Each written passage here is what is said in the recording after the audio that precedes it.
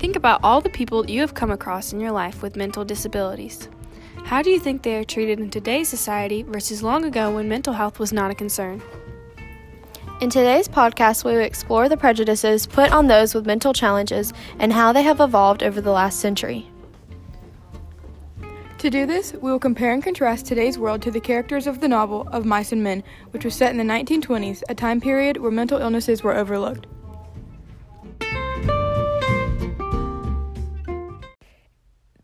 The book of Mice and Men is set during the 1920s, during the time of the Great Depression, and is set in Soledad near the Salinas River in California.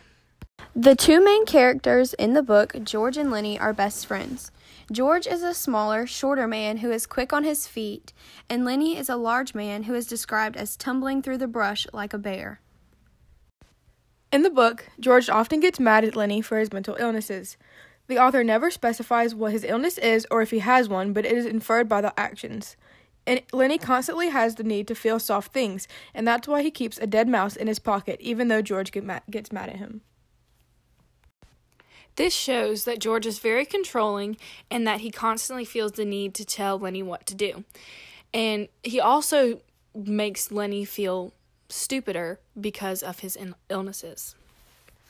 So in the book of Mice and Men, we often see George saying how Lenny is dumb and he is a stupid bastard.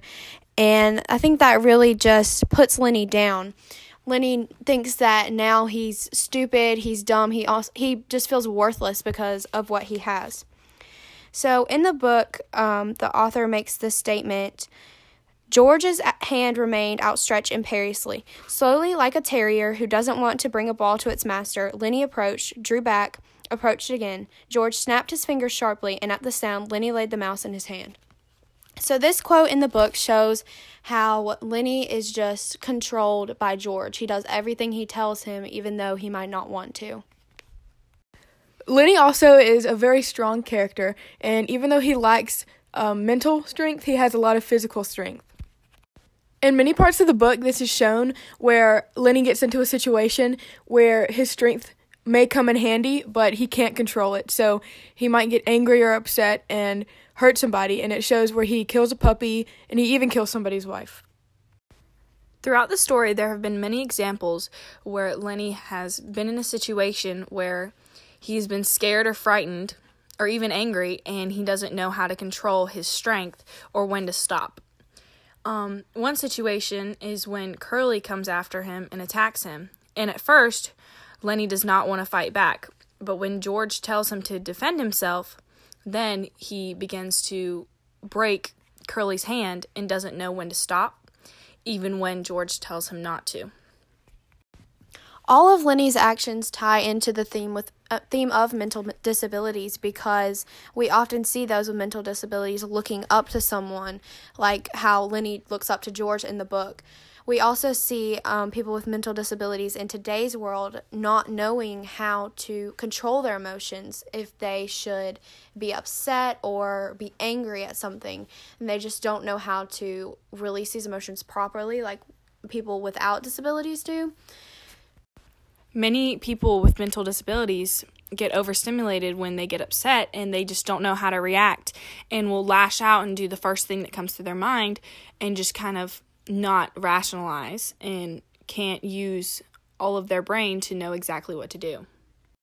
In the time of the book, people with mental illnesses were looked down upon and even made fun of, and getting help for mental illnesses was not even an option, and if it was super expensive, and the ranchers of the book could not afford it.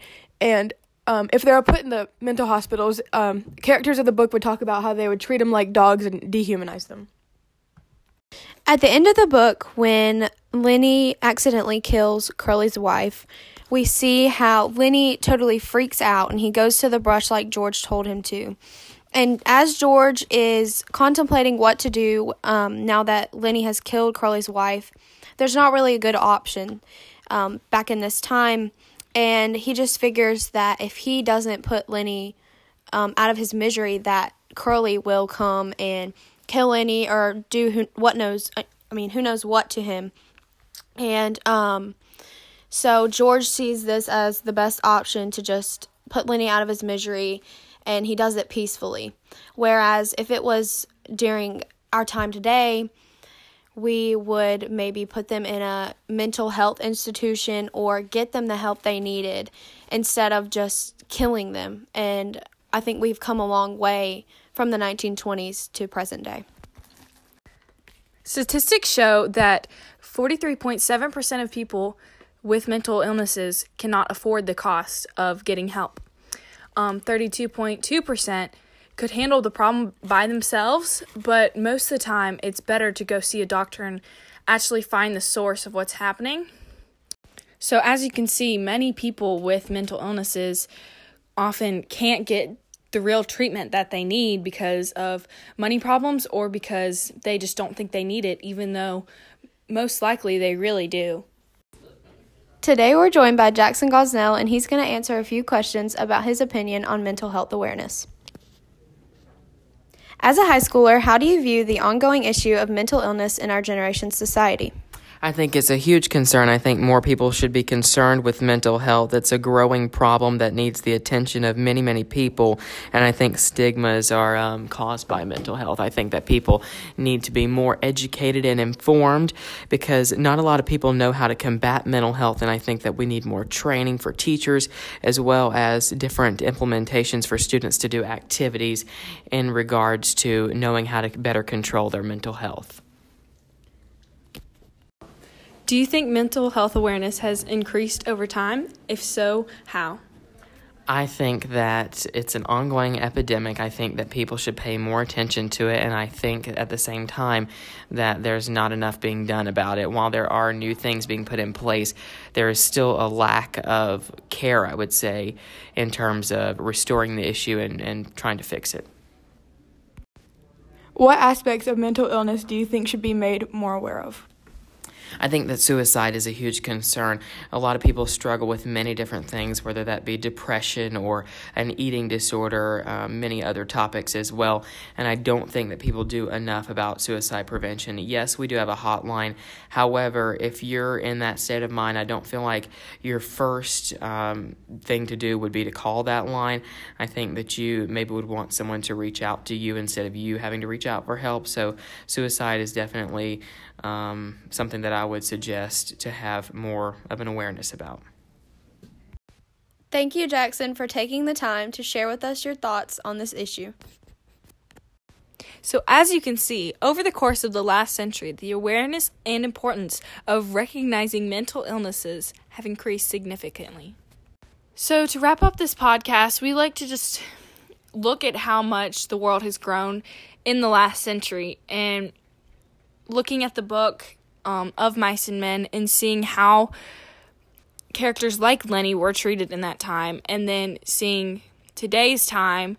And although there's still a lot more that needs to be done, I think that the world has grown a lot and really just improved on how those with mental illnesses are treated in today's society. So thank you for listening to this podcast, and we really hope that you took something out of this and learned a lot about those with mental illnesses and how to treat them better. So next time you're around somebody who may be suffering from mental illness, think about what they're going through and think about treating them with the respect that they deserve.